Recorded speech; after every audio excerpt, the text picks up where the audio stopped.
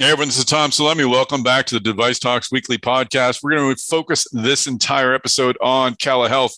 We'll have CEO Renee Ryan in the booth during Newmarker's Newsmakers. We'll have Deanna Harshbarger. She is Vice President of Product at Cala-Health, talking about how Cala-Health's design is helping to drive interest in the device. And then later on, we'll connect with Doug Bean, who is Chief Commercial Officer and is in charge of building a market for the Cala Trio. So lots to learn about in this exciting area. I wanted to let you know that if you're interested in this sort of technology in sensors, you should really join us on Tuesday at our Device Talks Tuesdays, brought to you by Resonetics. The title is How Electromechanical and Fiber Optic Sensors Can Be Used to Collect Data in Medical Devices. Going forward, more medical devices will need to have sensor technology. So make sure you're on top of all the trends. Register at devicetalks.com for the Device Talks Tuesdays, which happens at 4 p.m. on Tuesday. You can watch it live or you can watch it on demand, but go to devicetalks.com to find out more information about our presentation by Resonetics. Before we begin this episode of the Device Talks Weekly Podcast, I want to remind you that Device Talks West is happening on October 19th and 20th. Once again, you can find out more information at devicetalks.com. Finally, I wanted to thank our friends at Acuity MD for sponsoring this episode. I have a short interview in the episode with CEO Mike Manavukas, who is at our Device Talks Boston conference and has also been part of our podcast. So it's great to have Acuity MD's story here. So in this first clip, I asked Mike, tell us about Acuity MD. Let's listen. Thanks, Tom. Acuity MD is a software and data platform that accelerates access to medical technology. We were founded because we saw how difficult it was for med tech companies to gain visibility into their markets and to gain visibility into who uses their products on a daily basis. And at the same time, we saw the multitude of new data becoming increasingly available in the healthcare space. So we launched our first commercial product back in 2020, right at the start of COVID. And it was a targeting and CRM platform that helps medtech reps identify and predict new opportunities for their products and helps the commercial teams better forecast demand.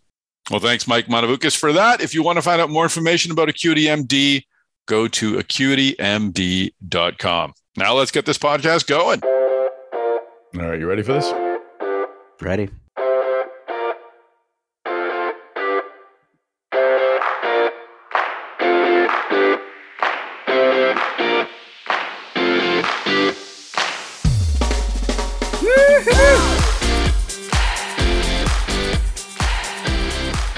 Well, Chris Newmarker, how are you, sir?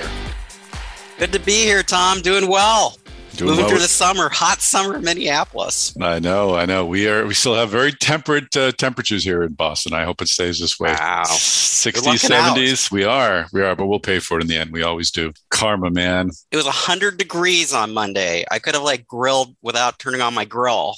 And you could have dried your clothes without your clothes dryer, which I know was broken as well, right? So Yes, I'm into the intricacies of clothing dryer repair, which, fun story. When I was in college 100 years ago, I actually had a stint working at a dryer factory. So I knew more. I knew enough to get myself in trouble when the repairman came over. I was like, I could maybe have hung that belt 20 years ago, but I'm not going to try doing that now. A dryer factory. Yes. All right. Were you attending school somewhere outside the U.S. or? I didn't realize they still make dryers here. Okay. They still do. Yeah. Let's move into another.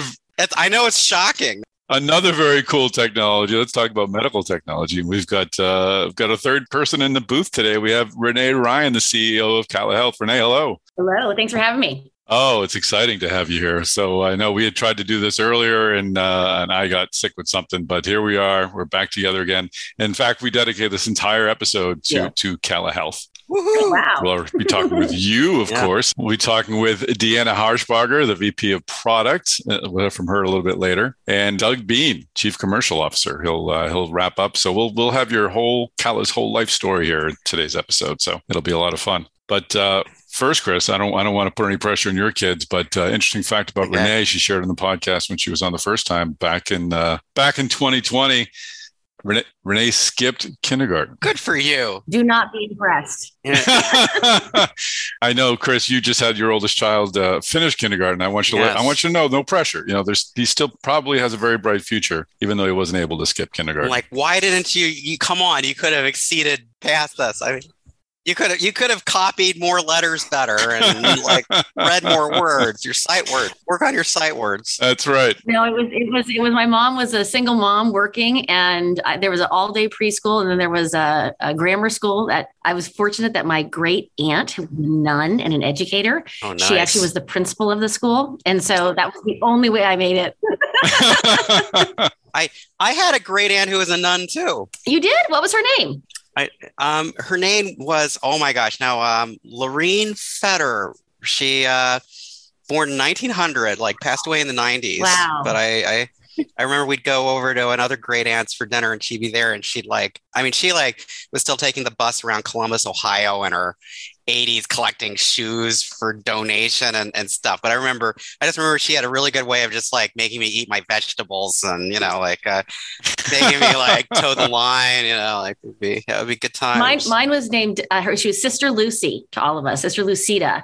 And she came to my wedding, and I picked up her veil. She was bald as the day is long, no hair under her veil, but she had dyed her few gray hairs that she had this beautiful reddish orange color and curled them in honor of my wedding. Oh my gosh, that is wonderful. That's great. Wow, this was a gold mine. I just thought it'd be a quick kindergarten joke, but this is great. I have no nuns that I'm aware of in my family, but you missed out, Tom. You missed out. Fantastic. Well, Renee, let's fast forward a bit past kindergarten and talk about how did you find your way into the medtech industry again? I always say the healthcare bug bit me. Out of college, I knew I was a good student. You've heard that story. I wanted to go somewhere where instead of paying somebody to learn, I was going to get paid to learn. So the two logical paths were investment banking and consulting. So I started in investment banking, a small boutique investment bank in San Francisco that focused on technology and healthcare. And my first project was a financing for a biotechnology company. And I was just blown away by what the impact of innovation could be in helping patients with certain diseases. And so that was it. Wow. And you went from there to investing for JJDC? After 16 long years, very long years of investment banking, I went to J&J as an investor. And then one of the companies I actually gave money to was Cala Health. That's amazing. Was this the first company that you've invested in that you thought you might want to be part of? I did a lot of work, as you know, in the surgical robotics area when I was at J&J. So I invested in Auris and I started Verb Surgical and spent a lot of time in those areas. And, my thought process was that maybe one day I would go that path. But as J&J began to acquire both Verb and Auris, I thought about the future a little bit differently, and I wanted to explore a real startup. And Cala was at the time about 35 employees. Today we're over 100, and it's just been a blast to grow this. Very cool. How we talked about Verb last week with Steve Osterly on the podcast. What is how do you feel about how that's gone? Are you able to share your opinion as to how that all worked out?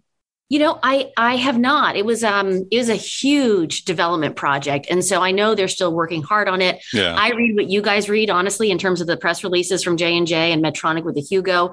I do know that the Monarch, which was a platform that Auris had advanced, is doing extremely well and continues to benefit lung cancer patients. And so that to me is, it's all about getting that innovation to a patient, and that's rewarding. So let's talk about where you are now, about Cala Health. Tell us a bit about the company. We're going to learn all about it today with our interviews, but give us the 10,000-foot view. So we have been commercialized with our first technology, the Cala Trio, since late 2019. I'd say we were in a kind of a beta launch mode for our first 2+ years. And as we got to know, you'll talk to Doug about this, we figured out what the growth formula was. We have started expanding our sales footprint. And so this year we've added, we're now up to 8 reps. We have in-market directors of payer relations. And we're beginning all the conversations with the payers. We've just come through an appeals process with CMS through early June. And so the footprint of Cala from a marketing and sales and market access perspective has grown dramatically. And tell us a bit about Trio. How does it work? What does it do? And again, we'll learn a bit about it, but let's get folks. Let's not keep people in suspense. Sure. So the mission of the company is to bring forward bioelectronic medicine to treat chronic diseases. And so no one was out there developing a neuromodulation wearable watch. And so that's what we had to build. And so we have a beautiful device. It was original de novo 510K back in 2018. It has a stimulator puck, which is at the top of the wrist, generates our proprietary waveform called TAPS, and then a band that wraps around the wrist that houses our proprietary electrodes. And so today we treat a condition called essential tremor. About 7 to 10 million Americans have this condition, and it is a progressive disease and gets more severe and more debilitating with time and age. And so the patients are shipped the device to their home. They put it on their wrist, and the first thing they do is they do what's called a tremor task. That task is assigned by the physician when they write the prescription. And what the device is doing during that task is a 20-second postural hold. The device is reading the frequency of the tremor. One of the aha moments that our founder had was that tremor itself is a temporal condition, has timing of the oscillations in the brain. And so we time the frequency of the tremor, set the stimulation pattern to meet the needs of that individual patient. Mm-hmm. Once that calibration is done, patient can start the device therapy, and they get a 40-minute dose of stimulation. And they often get upwards of 90 minutes of benefit, meaning tremor reduction after the stim is turned off. It's amazing. It must be great to be part of something where you're seeing almost an immediate impact on a person's life. Yeah. I will tell you, we have many, many stories of patients who, almost as simple as we've restored their dignity. If they're not making a mess when they're out to lunch with their girlfriends or they're playing, bridge at the club, they are so happy and they're so pleased to have the tremor burden reduced. That's amazing. So how is last question, and we'll kind of start rolling to the newsmakers. But so you went from investor to CEO. They're opposite sides of the table during the fundraising process, but other than that, they're also very different lines of work. What do you like about being a CEO? How was the transition? I love it. I mean, important to me was having Kate Rosenbluth, our founder, stay on this journey. She's now our founder and chief scientific officer. And we've built a great team. I mean, you're going to meet Doug and Deanna. They're phenomenal people. And I'm so blessed to have just great people on our team. So the role from investor to CEO, was a journey I had not planned, to be fairly honest. It was an opportunity I just couldn't turn down or couldn't look away from, because the ability to do what we do, to deliver a new product into a market, create a market is almost unheard of, right? And so we knew there was a risk to take, and I have a pretty high risk appetite, and I hired great people, and here we are today. We're fighting the fight. But I do love the role. It is different than being an investor. But this is what I want to do right now, for sure. I'm all in. Was there a moment that you remember, the kind of tipping point moment that led you to take the job? Like something that you saw or thought of, or any particular moment where you said, this is what I'm going to do? Well, it was it was funny, because there were a lot of people from traditional neuromodulation who really wanted this job. I mean, let's be clear. This was a highly sought after role. But we, the search committee and the board, knew that we wanted to do it differently. We wanted Cala to be able to create its own market and create its own path. And so it was actually a conversation with my husband that prompted me to even think about this. And so I was on a plan to leave J&J after 8 years of being there, and was looking at a couple other alternatives. And my husband said, "What about Cala?" I said, I don't want to be a CEO. He said to me, "Well, what do they need, Renee? What do they need?" And I actually kind of thought about it for 2 days. And I said, they need me. I have a unique skill set. I have, obviously tremendous, strategy and deal making in my background, but also a passion for, honestly, for learning and for failing fast and making mistakes and learning from those mistakes. So it was sort of the combination of kind of what I had come from and also kind of where I wanted to go as an individual. And it matched perfectly. That's fantastic. I love those. I love those moments where life takes a different turn. I think it's really fascinating because, for now you're, treating essential tremor, but you're kind of trying to answer this question, like, what are all the things that we could potentially, treat with, kind of like wearable neurostim? It just sounds like an exciting question. But that's exactly what we're doing, Chris. So we have a platform technology. And so we got really kind of focused on what are we building here, and really understanding that our TAPS waveform is proprietary. Our dry electrode material is a very unique way to deliver electricity into the body without hydrogels, without metal, right? And so the combination of those two things allows us to do a lot of look at a lot of different indications. And so we have a partnership with MGH. They're running 4 studies in vagal nerve using our stimulation platform and our electrodes with an auricular access point to the vagal nerve. We're running 3 of our own new studies on our wrist platform and our ear platform this year. So over the course of the next 12 months, we'll have data from upwards of 7 more indications beyond essential tremor. We're submitting our Parkinson's data to the FDA over the summer, so that's coming up soon. Wow, that would be a label expansion. Yeah, so there is a lot to treat. Electricity as a medicine is not new, but doing it in a wearable way is super cool and super impactful. Yeah, very much so. It sounds like we're going to have you on again later this year. It sounds like there's going to be more news. We do have Device Talks West coming up October 19th and 20th. So we'll hopefully we will have Kala represented there. But the past 2 years, I think, have been an interesting time for companies to sort of reorient themselves. We certainly did that with the podcast and with our webinars and things like that. How did you find the past 2 years were productive for Kala? Was it what were you not doing that allowed you to do what you needed to do? I wasn't traveling. Yeah, good point. but we did what everyone did on March 16th. We went to a shelter-in-place mode, and we tightened our budget. We took out any extraneous expenses we didn't want to spend that year. And we also then realized that we are an essential employer, and we have products in patients' homes. We have the elegant opportunity and obligation to deliver product to our patients. And so we went back to the office by May of 2020. So we were in the office before there was testing, before there was any, hope of a vaccine, and we figured it out. I'm very proud of the company that we had 5 total diagnoses of COVID during our 2+ years of all of this, and no transmission, which means that we were wearing our masks, we were wiping everything down, we were super safe, making sure we're, washing our hands frequently, and we grew. We had a little bit of a slowdown around April of 2020 with our prescription volume, but by June of that year, we were back on a growth trajectory. Fantastic. It was interesting. We did a supply chain conversation at Device Talks Boston, and there were more than a couple of panelists who sort of regretted how long they were out during COVID, that they wish they could do a do-over and find a way to get people back sooner. So we're still in hybrid mode. We're still letting people work from home, especially people who like software coders and other folks who don't have to touch the device. But we had to bring in all of our manufacturing techs. We had to bring in the whole quality team. And so I felt as a CEO of the company, I had to be in too. Yep. So I was in probably 2 days a week in those early days, and we just kept figuring it out.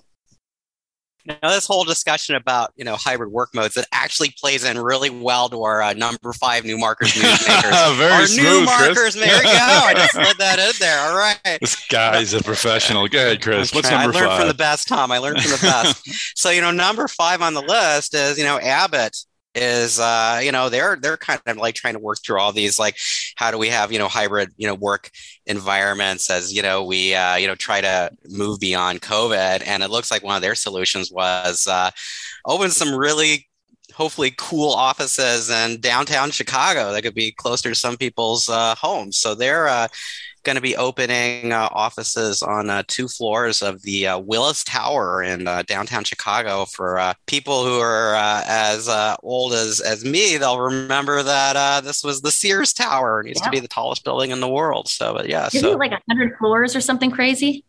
Yeah, more than 100 floors. So yeah, I mean, Abbott's only going to take 2 of those more than 100 floors of the Willis Tower. But yeah, not going to be their headquarters. But yeah, so for employees who are looking to get it back in the office more, and the downtown's closer to them than the north suburbs where Abbott is headquartered, then it looks like starting next year they'll be able to. Second half of 2023, they'll have offices to work at in downtown Chicago. Wow, that's cool. So that'll help them avoid the commutes that they want to avoid, and give them a really nice view. Yeah.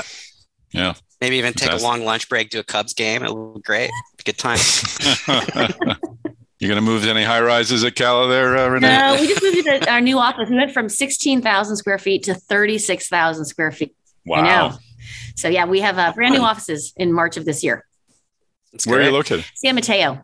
Yeah, come visit. Fantastic. Beautiful. We will be out there October 9th, 19th and 20th at Device Talks West. We'll definitely stop by. All right, Chris, what is number 4 on the New Markets Newsmakers? Well, number 4 on the list was some good news for Medtronic's spine business. They got a clearance for their new LigaPass 2.0 ligament augmentation system for spine surgery. Actually, one of the things that just I thought was kind of interesting about this was that the original LigaPass platform was developed by Medicrea, which Medtronic acquired in 2020. It got FDA clearance in 2016, but that was for like a much more pediatric use. So this kind of looked like an interesting example of something that started out more in the pediatric space and now becoming more of a general device. So there's always this need for more pediatric devices. So it's kind of neat to see an example of like kind of the argument like, hey, you can do things that can help kids, and then we can expand this out and you have even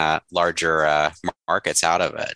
And I know Medicrea also brought or gave Medtronic some artificial intelligence systems that could be used in the surgical planning, and I think LigaPass is all part of that as well. So. And it looks like this is used to, it's designed to have a positive impact on, PJK, that's like a common, post-operative complication that, involving adult spinal deformity surgery, where you can get even more, severe failures. So looks like a really good use. Renee, this must have been a big part of what you were doing when you were at J&J? I mean, with their orthopedics platform, or was spine not a big part? No, we supported the whole businesses. Yeah. So I literally supported, all, $28 billion of J&J medical device revenue with new investments. Yeah. A lot. You had to know a lot of body parts.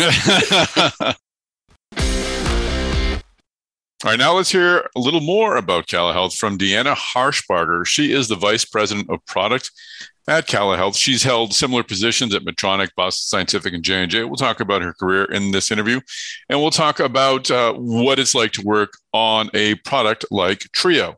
But first, I want to bring back our sponsor, Acuity MD.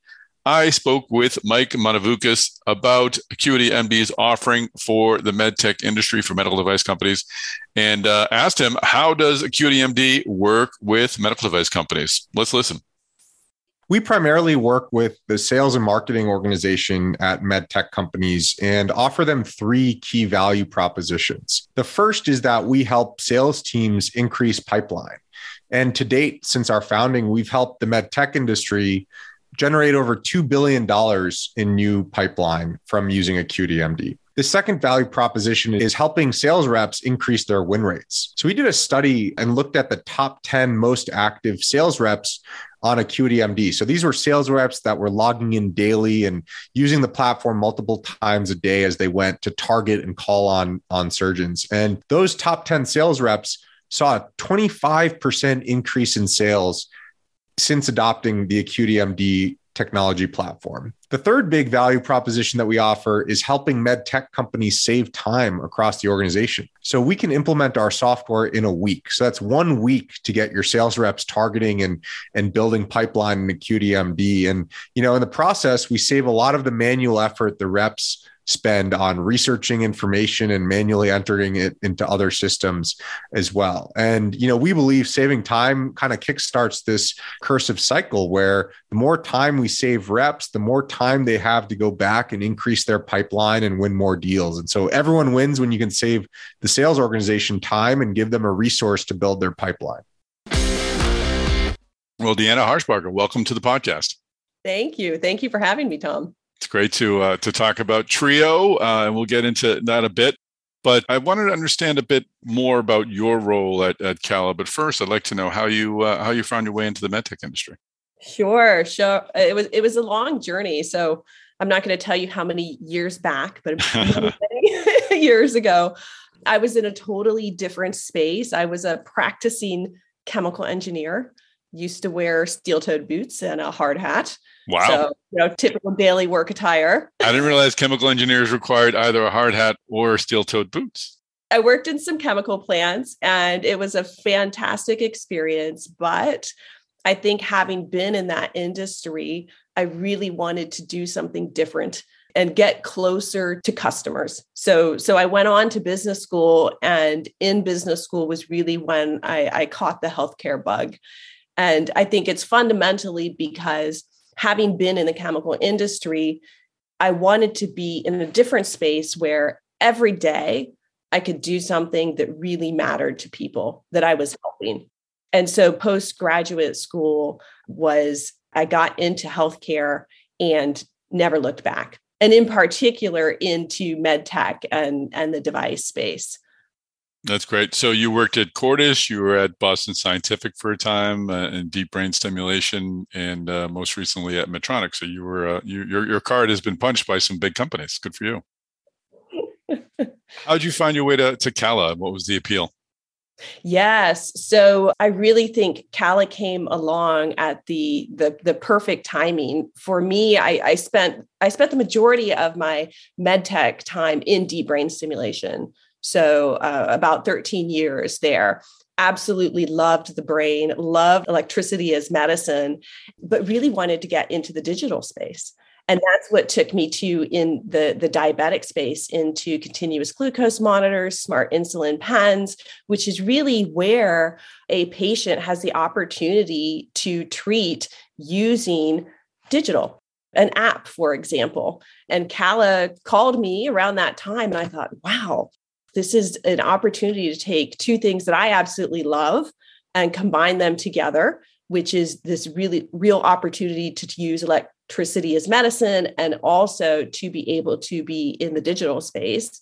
And fundamentally, having spent so much time working with movement disorder patients, understanding the significant unmet need there is for essential tremor patients, I thought, shame on us if we are not offering people this amazing therapy to make their lives better.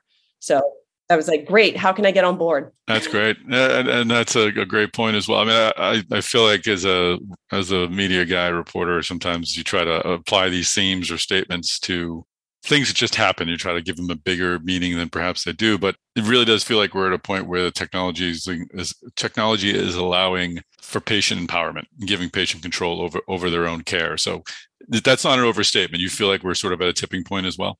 I certainly do. I really look back over the past 5 years, and you see this acceleration of people wanting to be in control of their own health, which is fantastic. And it's really been this shift from, oh, I will do whatever you tell me to do, doctor, to, well, in addition to what you're telling me to do, what else can I do personally? And how do I more holistically look at myself to be better? And we are seeing that come from a space where historically, just under government regulation, things have been slower in the past. And I think COVID really accelerated that. And now we're at a point where all parties involved want to be able to get better. And this is the way to do it. Absolutely. So you joined Cala as vice president of product. Tell me, what does a vice president of product do at Cala? Yes. So my team's job is to really look holistically at what we put in front of patients and healthcare providers and ensure that they have a holistic, best experience. And that's a broad term, but fundamentally under that is, are we providing the proper efficacy for the patients? Are we making it easy to fit into their lifestyle instead of forcing something onto them? And then from the healthcare provider standpoint, are we basically helping to carry the burden to get their patients to a better outcome? Our job is to be able to be a partner in that process. So we look at that holistic experience end to end and say, what do we provide to patients and healthcare providers to get there?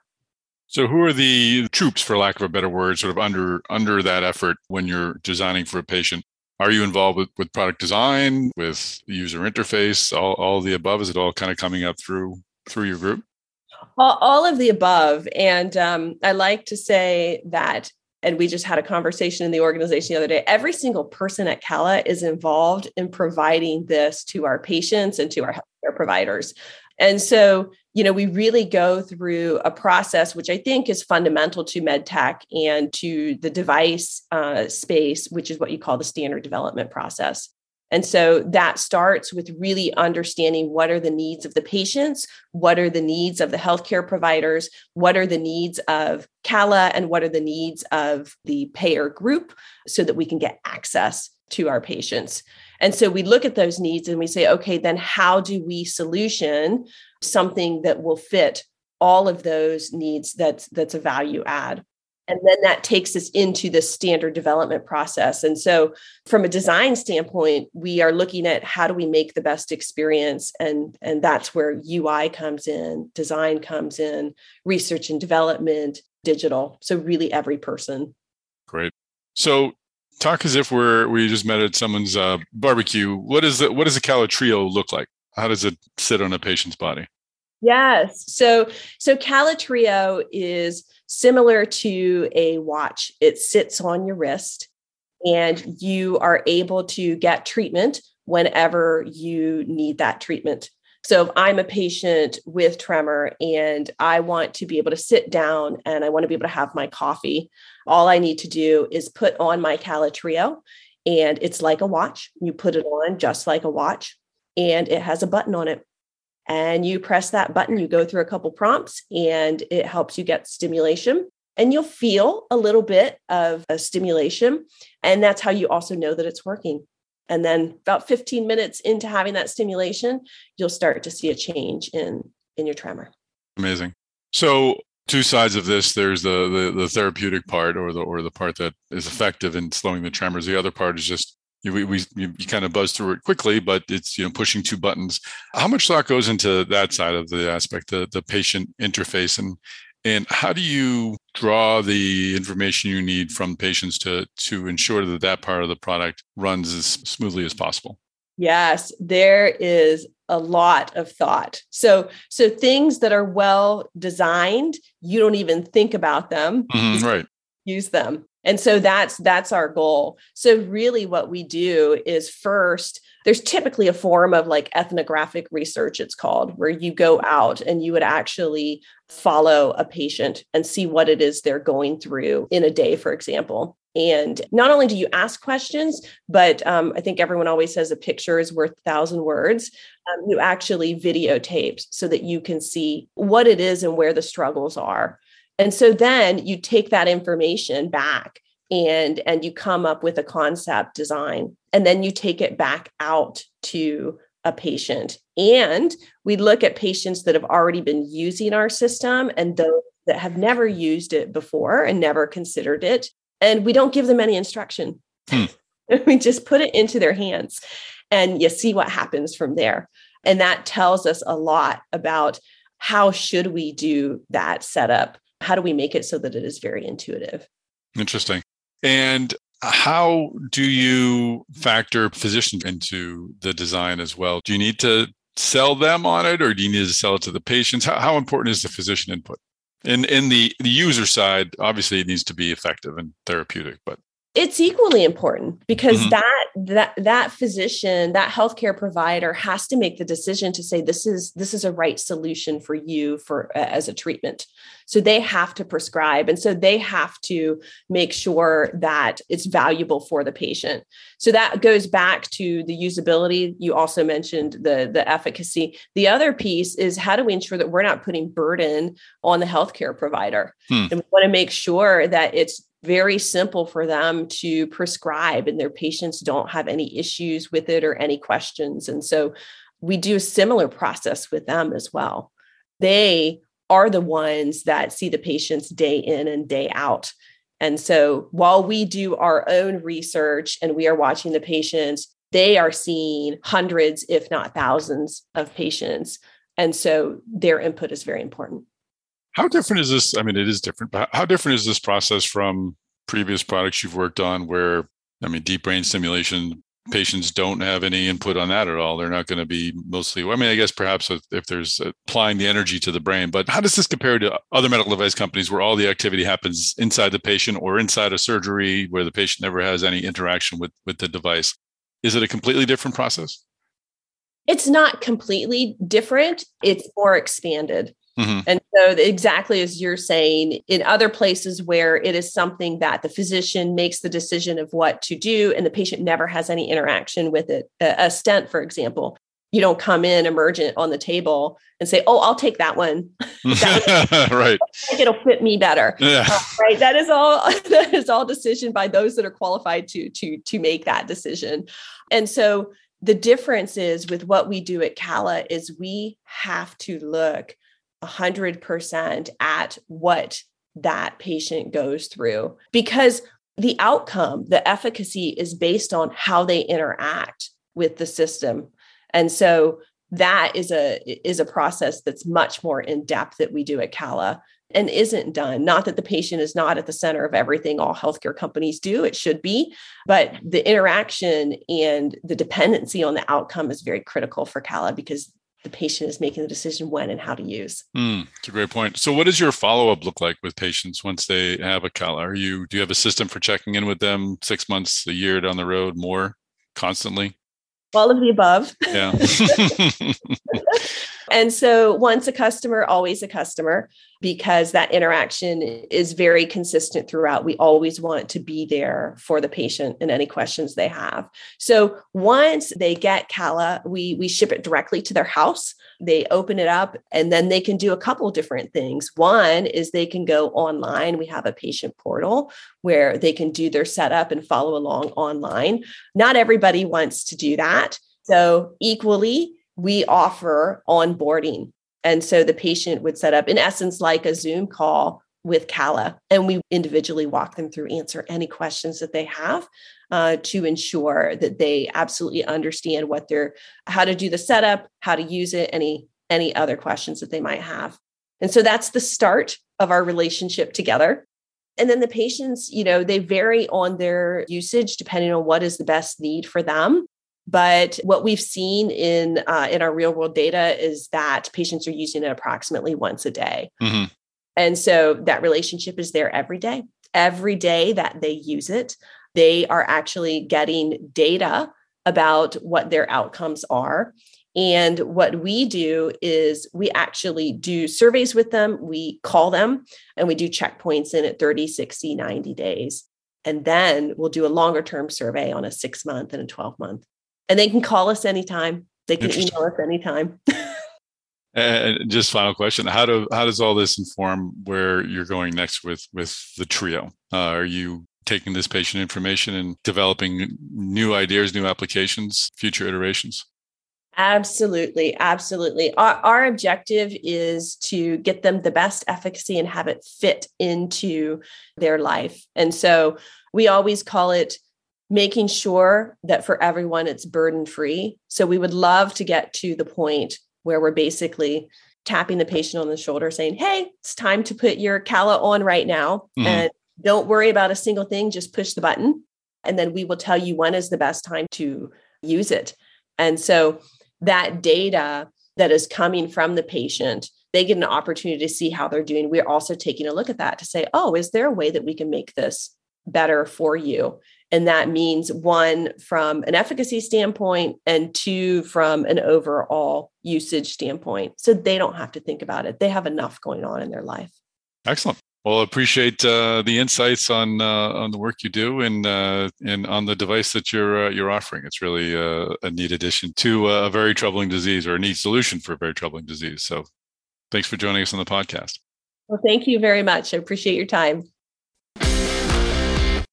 All right, Chris, let's roll on to number 3 on the New Markers Newsmakers. Well, this news was out last week, but we skipped last week, so I'm throwing in a few things from last week. We had FDA clearing Exobionics robotic exoskeleton for use with MS patients. So just like greatly expanding the use of their exoskeletons. So some good news in that space. Interesting.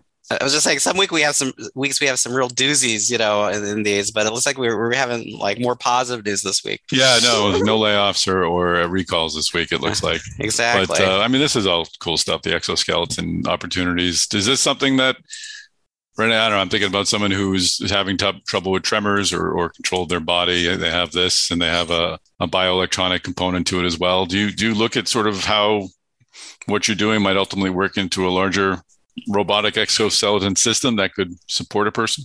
We haven't looked that direction. We think an interesting opportunity for Cala in particular is to go more of the neuromod plus drug angle. And so there are conditions like MS has very many symptoms associated with it. So for some of those multi-symptom diseases, having a combination may actually be the win for the patient.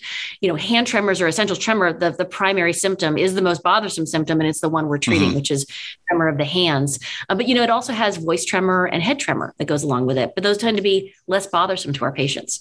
But MS is one that we watch because there are not a lot of great alternatives. I think there's a new drug that's come out that is pretty effective, but there's still so much opportunity to help those patients. And the pairing of the drug with the trio or whatever technology would be basically the drug would get you to a point, and then the trio would sort of bring it to the finish line and help stop the tremor even more.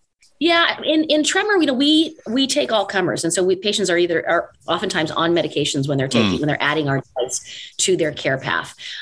We actually also are looking at other conditions where there may be more severity to a condition at certain points, whereas maybe a daily stim dose could control certain episodes, but for more acute episodes, they'll take the drug.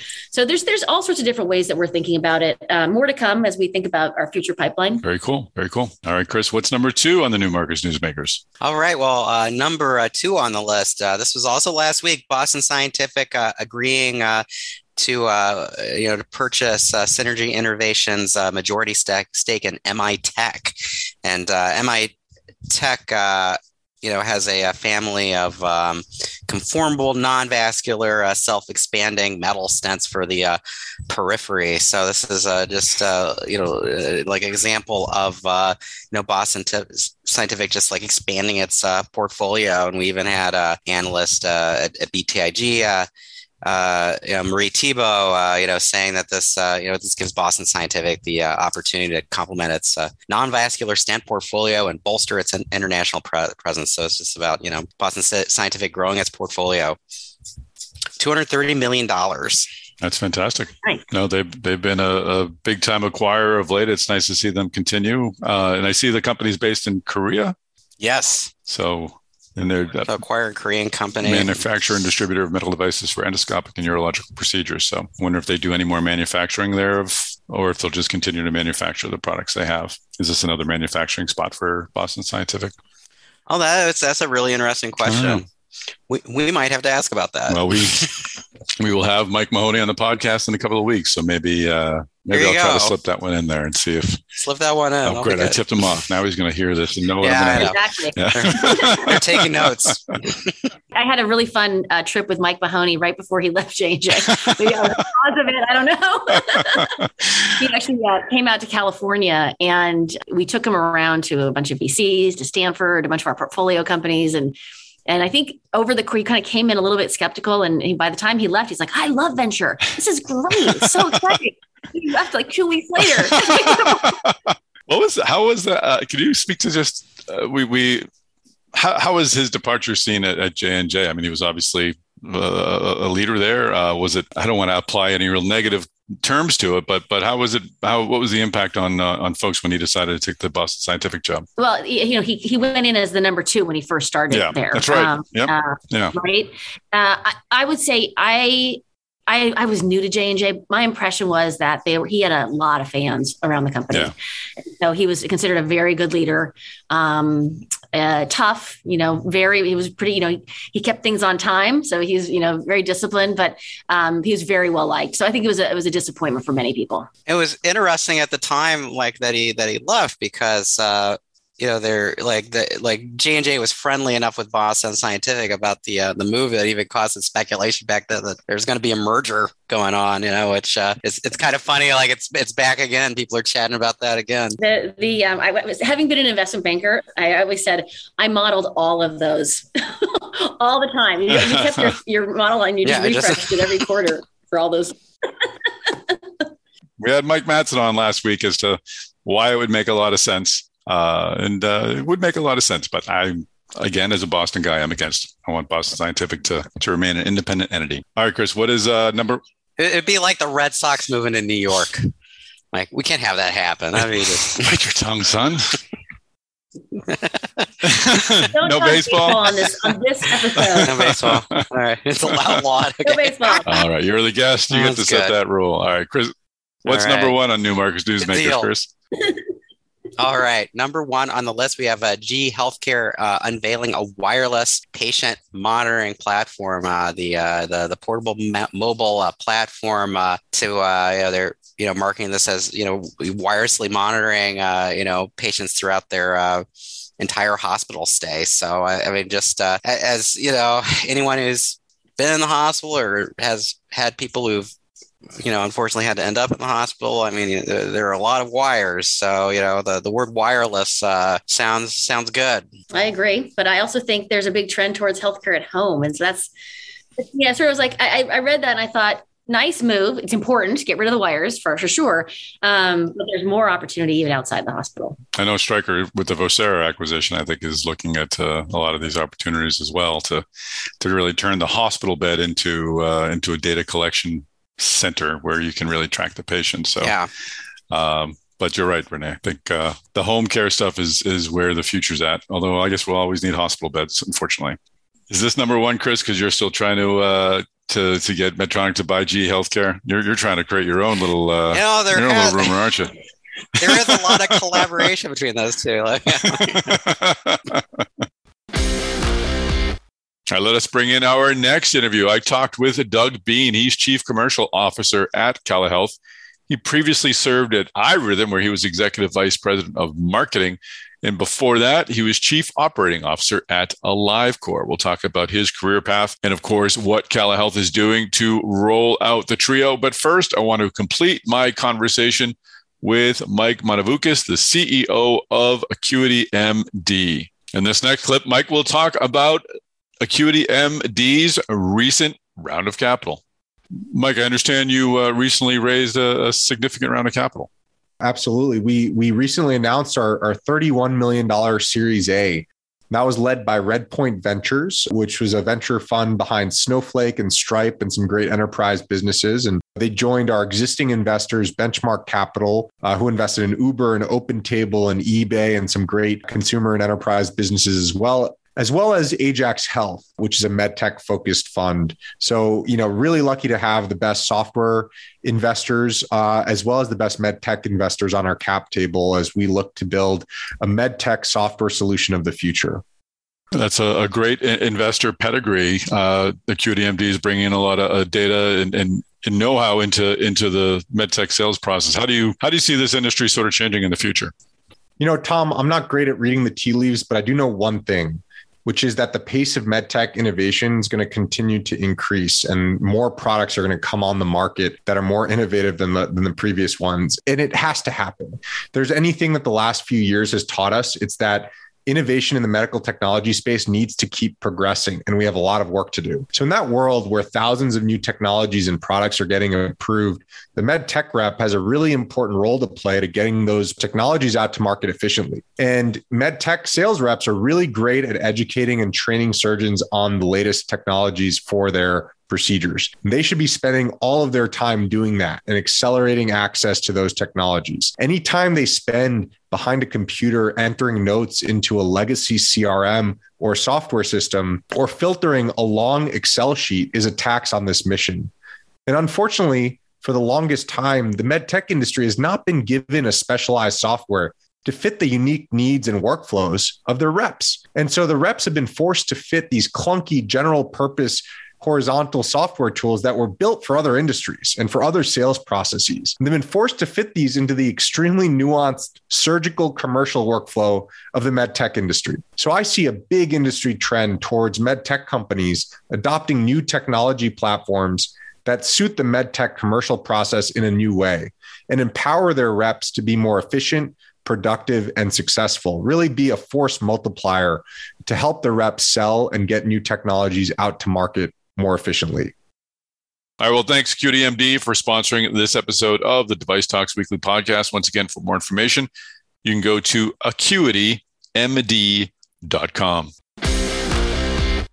Well, Doug Bean, welcome to the podcast. Thank you very much for having me. I'm excited to learn this part of Cala's story. Wanted, though, first just to find out a bit about your your path to Cala? Because you've worked at a couple of equally, I think, innovative companies, AliveCor and iRhythm. But before that, you were at Stanford. You worked at in the insurance industry for a payer. Let's kind of turn the clock back a bit. What led you to join the medtech industry? Was it your work at your study at Stanford first? What was your first experience? It was thanks for asking. It was a very kind of, I would call it an indirect or a career pivot. My early days, I was in the brand management business. I was helping companies like Microsoft, Intel, the Olympics manage their brands. And it was one of my clients at the Olympics that said, "Hey, Doug, check out this leadership opportunity at Blue Shield of California." I'm like, why in the world would they be interested in me? And why would I be interested in them? I got no healthcare experience. But I took a leap and I learned. And at the end of the day, when I was thinking about brands at the core are relationships with people. What's more important to people than their health? And if you look at healthcare in general from a marketing lens, the bar is pretty low. So I thought it was a great opportunity to make a difference and create impact. I don't see a lot of folks, though, make the transition from payer to startup into running a company or working for a med tech company. What was the moment where you realized you wanted to remain in healthcare, obviously, but wanted to do it differently? Yeah, that's a great question. I spent a lot longer than I expected in the payer world. The good thing about the payer world, you see very different vectors. You see it from the consumer lens, you see it from the provider lens, you see it from the reimbursement payer lens, regulatory lens. So it's a great training ground for all things healthcare. But from there, I got the bug, and I've been ever since committed to helping bring our antiquated healthcare system into the 21st century. And towards the tail end of my tenure at Blue Shield of California, I was like, how can I help make the biggest difference possible? And where is innovation going to happen? And I really felt innovation was going to happen in these earlier stage market making technology companies. And so I wanted to be at the epicenter of that because I felt that's where the change is going to happen. That's where we're going to bring this healthcare system into the 21st century. What did that transition look like? Well, I mean, it was a very challenging transition because you go from a very large bureaucratic organization like a health insurance company to a fast-moving, ambiguous, nimble, early stage environment where, from a leadership perspective, you have to think very different. So the perspective I gleaned from the payer world was very helpful, but from a leadership perspective, I had to really build new muscle in being comfortable in ambiguity, moving at fast pace, doing things differently in a system that often blocks innovation. And so it was an amazing learning curve for me as a leader. So your first job was with Relay Health. How did you come to at least first job after post-payer first job was out of Relay Health? How did you decide upon that opportunity? Well, if you think about the healthcare system, unlike take any other industry, e-commerce, retail, entertainment, everything is accessible and transparent. In healthcare, everything is black box and not transparent. And one of the biggest problems is information is not liquid. It's all stuck in these different silos. And what was great about Relay Health is they were creating transparency of information between provider and patient. So patients and providers can be on the same page and better manage care and their costs. And they were the first kind of internet-based patient to provider telehealth platform that created liquidity of data across different health systems. Also, the provider could see one kind of view of that patient, irrespective of the EMR system they were on. So that to me was that's a huge problem in the industry. It's still a problem today. And they were definitely an early innovator in that space. That certainly seems like an appropriate bridge for someone to move from the payer community to the tech community. So how did you ultimately move over to iRhythm, which is an exciting company in the, I want to say the med tech space, but it's data, it's tech, it's a little bit of everything. But yeah. What happened there? Well, prior to that, I spent about 2 years helping grow AliveCor, which was the first FDA-cleared smartphone-based EKG platform that was disrupting how cardiologists engage with their patients and diagnose and treat atrial fibrillation. And so we became one of the most innovative companies by Fast Company, and we were growing. And I had built a relationship with Kevin King over the years, who was the CEO of iRhythm. And the big challenge that iRhythm was up against is we've been growing, but how do we continue to grow now as a public company? And so, my mission in joining iRhythm was, how can I help iRhythm continue to grow at pace and really penetrate the large health system marketplace in which iRhythm becomes a new standard of care? That was my challenge. And when I joined iRhythm, that's what attracted me to that opportunity. And I was there almost 4 years.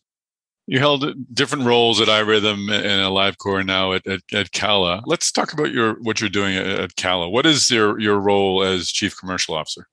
Yeah, so I'm trying to help the company expand patient access and drive growth at scale for the company. And so specifically responsible for all things revenue, sales, market access, marketing, et cetera, and obviously partnering across the whole organization in building this brand and bringing it to marketplace. And how does Cala's experience situation differ from AliveCor and iRhythm? I explained before we pushed record that it just occurred to me that AliveCor and iRhythm, I think we're applying new technologies to sort of existing pathways, where Cala is bringing a new treatment system that wasn't previously available. So it seems to be a lot greener field. You kind of started to swat away my observation, which is great. What were the similarities between what you're doing now at Cala's opportunity and the opportunities that AliveCor and iRhythm had? Yeah, I think you did a good job, Tom. Both AliveCor and iRhythm were disruptive technologies in given categories, antiquated categories that hadn't seen innovation in a long time. And I think what's different is Cala is actually creating an entirely new category on how to treat different patients and patient types. You're really making a marketplace. You're not transforming a marketplace. You're actually creating a marketplace. I think what's similar, though, especially with iRhythm and Cala, is both organizations are founded on a massive patient unmet need or treatment gap. And both of the organizations are providing novel, safe, and effective therapies that didn't exist before. They're solving a major problem. And I think if you look more broadly into digital health or digital therapeutics, organizations that are able to innovate new therapies, new diagnostics that change the way physicians treat and care for their patients in a clinically meaningful way, those are the winners. And that's one of the most attractive things about iRhythm, especially as why I was lured into coming over here to Cala, is that there's a real difference to be made to really help physicians and help patients with their care.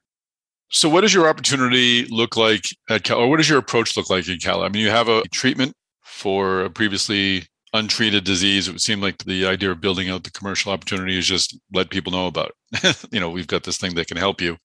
I'm sure it's a lot more complex than that. What is it like to build out a commercial strategy for a product that is treating a previously untreatable condition? Let me start with our North Star, because that's really what's really compelling here. Our North Star is to pioneer this idea of bioelectronic medicine to free people from the burden of their chronic disease. And today, our focus from a chronic disease perspective is on people who struggle with movement disorders, specifically in essential tremor, for example, where people over time have this progressive disability in which their hands shake at high frequency, which prohibit them from drinking water, from cooking, from socializing. And as a result, they become socially isolated, higher incidence of mental health, higher incidence of substance abuse. It's very complex. And until Cala, there's really been very limited treatment options. Most of these patients, because they progress over age, have other comorbidities in which they're taking other medications. And so to add another medication when you're already taking a number of medications, there's tons of side effects, which are debilitating. So that then therefore becomes not an option to treat their condition. The only other option, Tom, is surgical, which is hugely invasive. Who wants to have brain surgery? I don't. And then it's from a healthcare system perspective, it's very costly. And so therein lies that huge gap in care that, one, don't enable physicians to operate at the top of their license. And two, more importantly, patients, don't have the quality of life that they're seeking. And so it's a huge problem. And then that's today where we're focused. And I think what's compelling about Cala and our TAPS therapy is that it's the only proven, safe, and effective with no side effect therapy that these patients can use on demand or throughout their daily living to treat their tremor so they can actually dress themselves, so they can actually eat, so they can actually socialize with confidence and be themselves again and do the things they love. And so it's incredible to be part of that mission, part of that organization, because this stuff really works. It really makes a difference. That's great. So what are the levers that you are able to pull or that you see that need to be pulled to open up the market opportunity for CALA? I imagine there's patients, there's physicians, and probably payers as well. How do you see the levers that you need to sort of manage to open this market up? Yeah, so at the highest level, we're trying to build this innovative commercial engine that's repeatable, predictable, and scalable, not only for movement disorder, but beyond, because we have other indications that we're in development with. And so with that engine, if you look at the marketplace, I call this a two-sided marketplace. It's no different than Uber or Airbnb. In our case here, you have the consumer.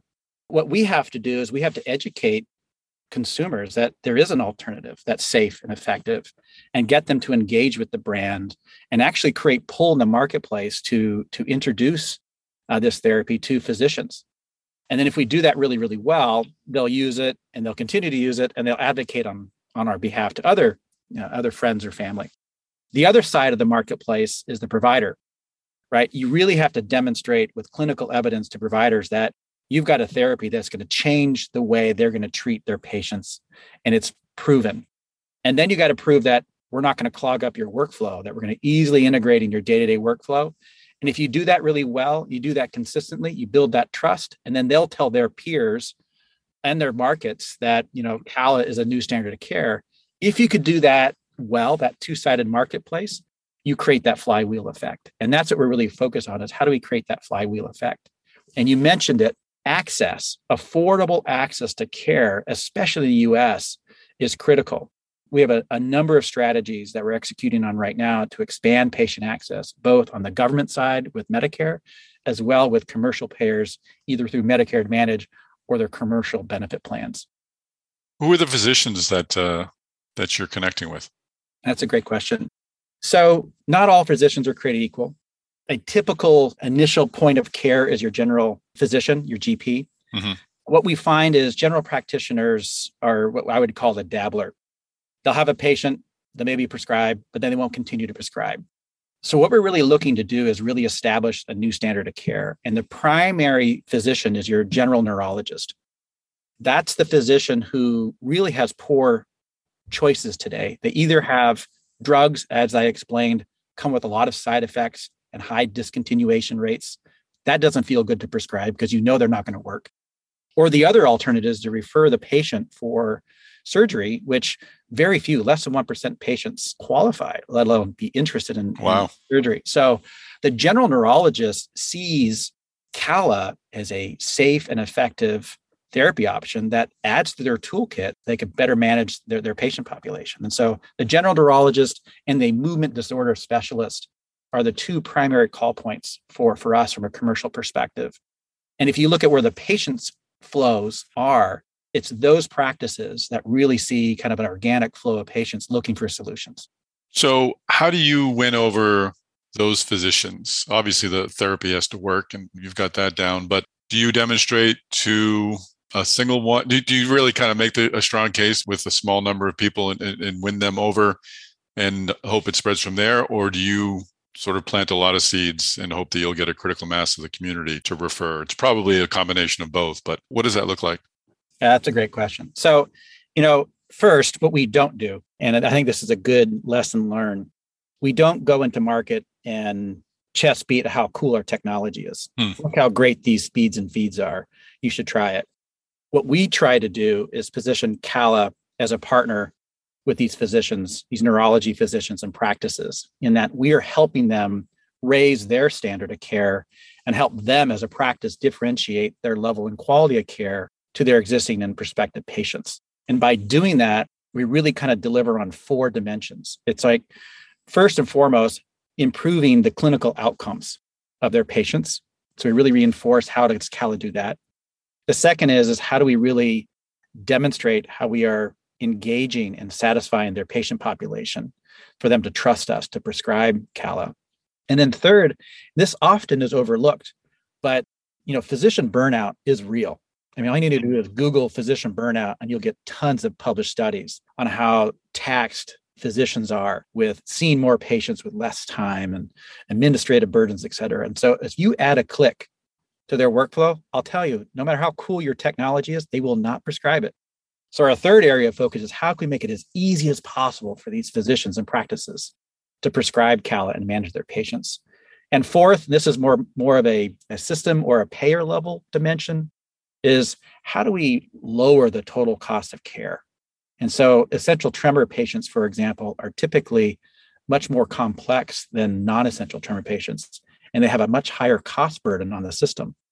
And so we also incorporate how when patients are on Cala, how they stay on Cala, they comply with Cala, they're seeing the clinical effect with Cala over time to demonstrate a more cost-effective alternative. And those are the four dimensions that we're really focused on. And if you could do that, Tom, then the physician, the nurse, the practice manager see that you as a partner, Cala as a new standard of care, and then repeatedly start to prescribe Cala as part of their protocol.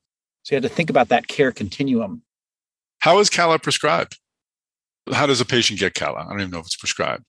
First of all, a physician has to do an evaluation to really assess the severity of their tremor, what activities of daily living can they and can't they accomplish with regards to their tremor. They have to assess the alternatives of treatment, such as medication or us or surgery. Oftentimes, these patients have tried multiple medications and have failed. A very typical situation, Tom, is a patient comes back in and say, "Doc, this, like you said, this medication comes with too many side effects. I can't deal with it. What alternative do you have?" And then the physician will prescribe it. And what's so easy about our solution, it's a remote-based solution. So once a physician prescribes, we kind of take over that patient relationship.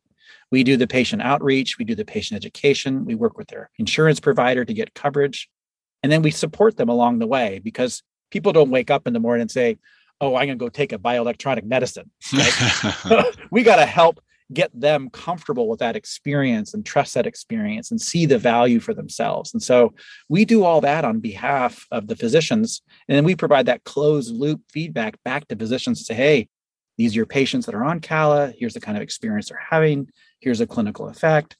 And we try to keep them obviously owning that patient journey, but we support that remotely.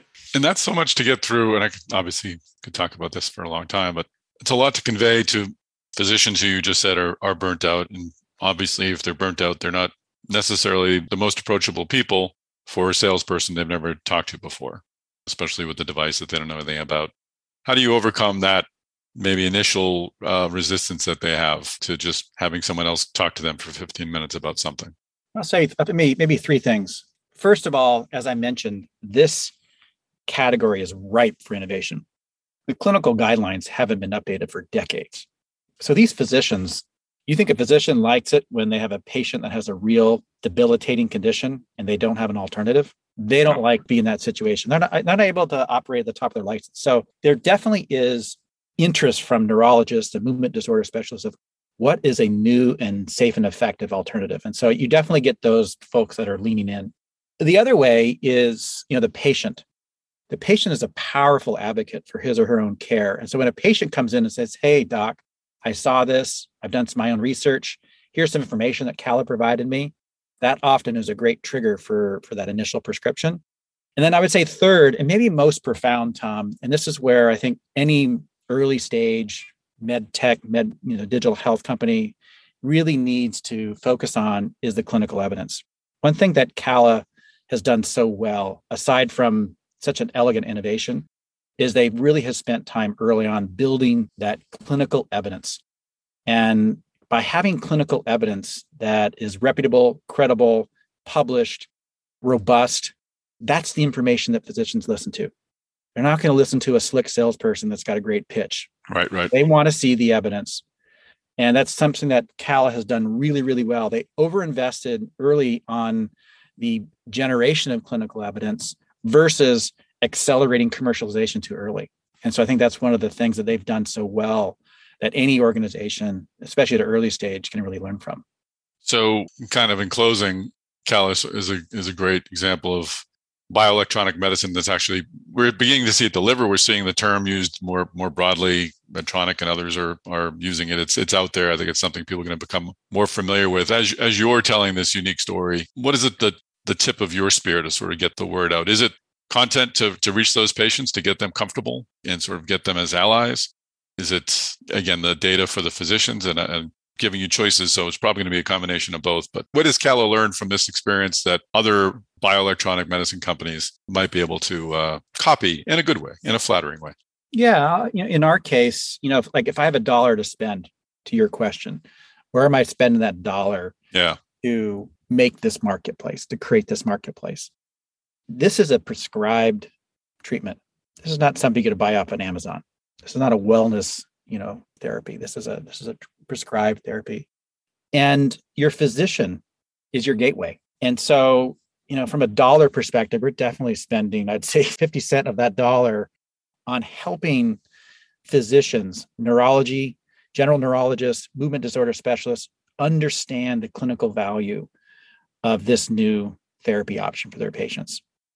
The other part of the dollar we're spending is how do we get those that pay for it, the government, Medicare, commercial payers, to understand the complexity of this patient population. I can tell you right now, a medical director from any large payer, regional payer, national payer, it doesn't matter. They don't wake up in the morning and say, essential tremor patients are on my top 10 priority list. That's just not the case. And so it's our job to help them understand the complexity of this patient population, the gap in care that they have, the cost to the system, and connect those dots, and why Calla is a great solution for the payer to offer to their members to provide better quality care to their members and differentiate their plans. And so we're spending a lot of time there to expand that access, because in the US, if you don't have affordable access, you're not going to get adoption. And then the remaining part of that dollar is spent on helping consumers understand their options and helping them, make it easy for them to understand, make it easy for them to use, and making it easy for them to afford. And that's the other part of the dollar that we're spending.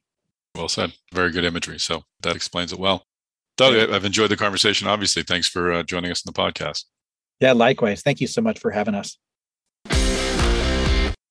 All right, Chris Newmarker and Renee Ryan. This is the time where we tell people how to find us out there on the internet. Renee, you are our guest. So please, where can folks find you and Calla?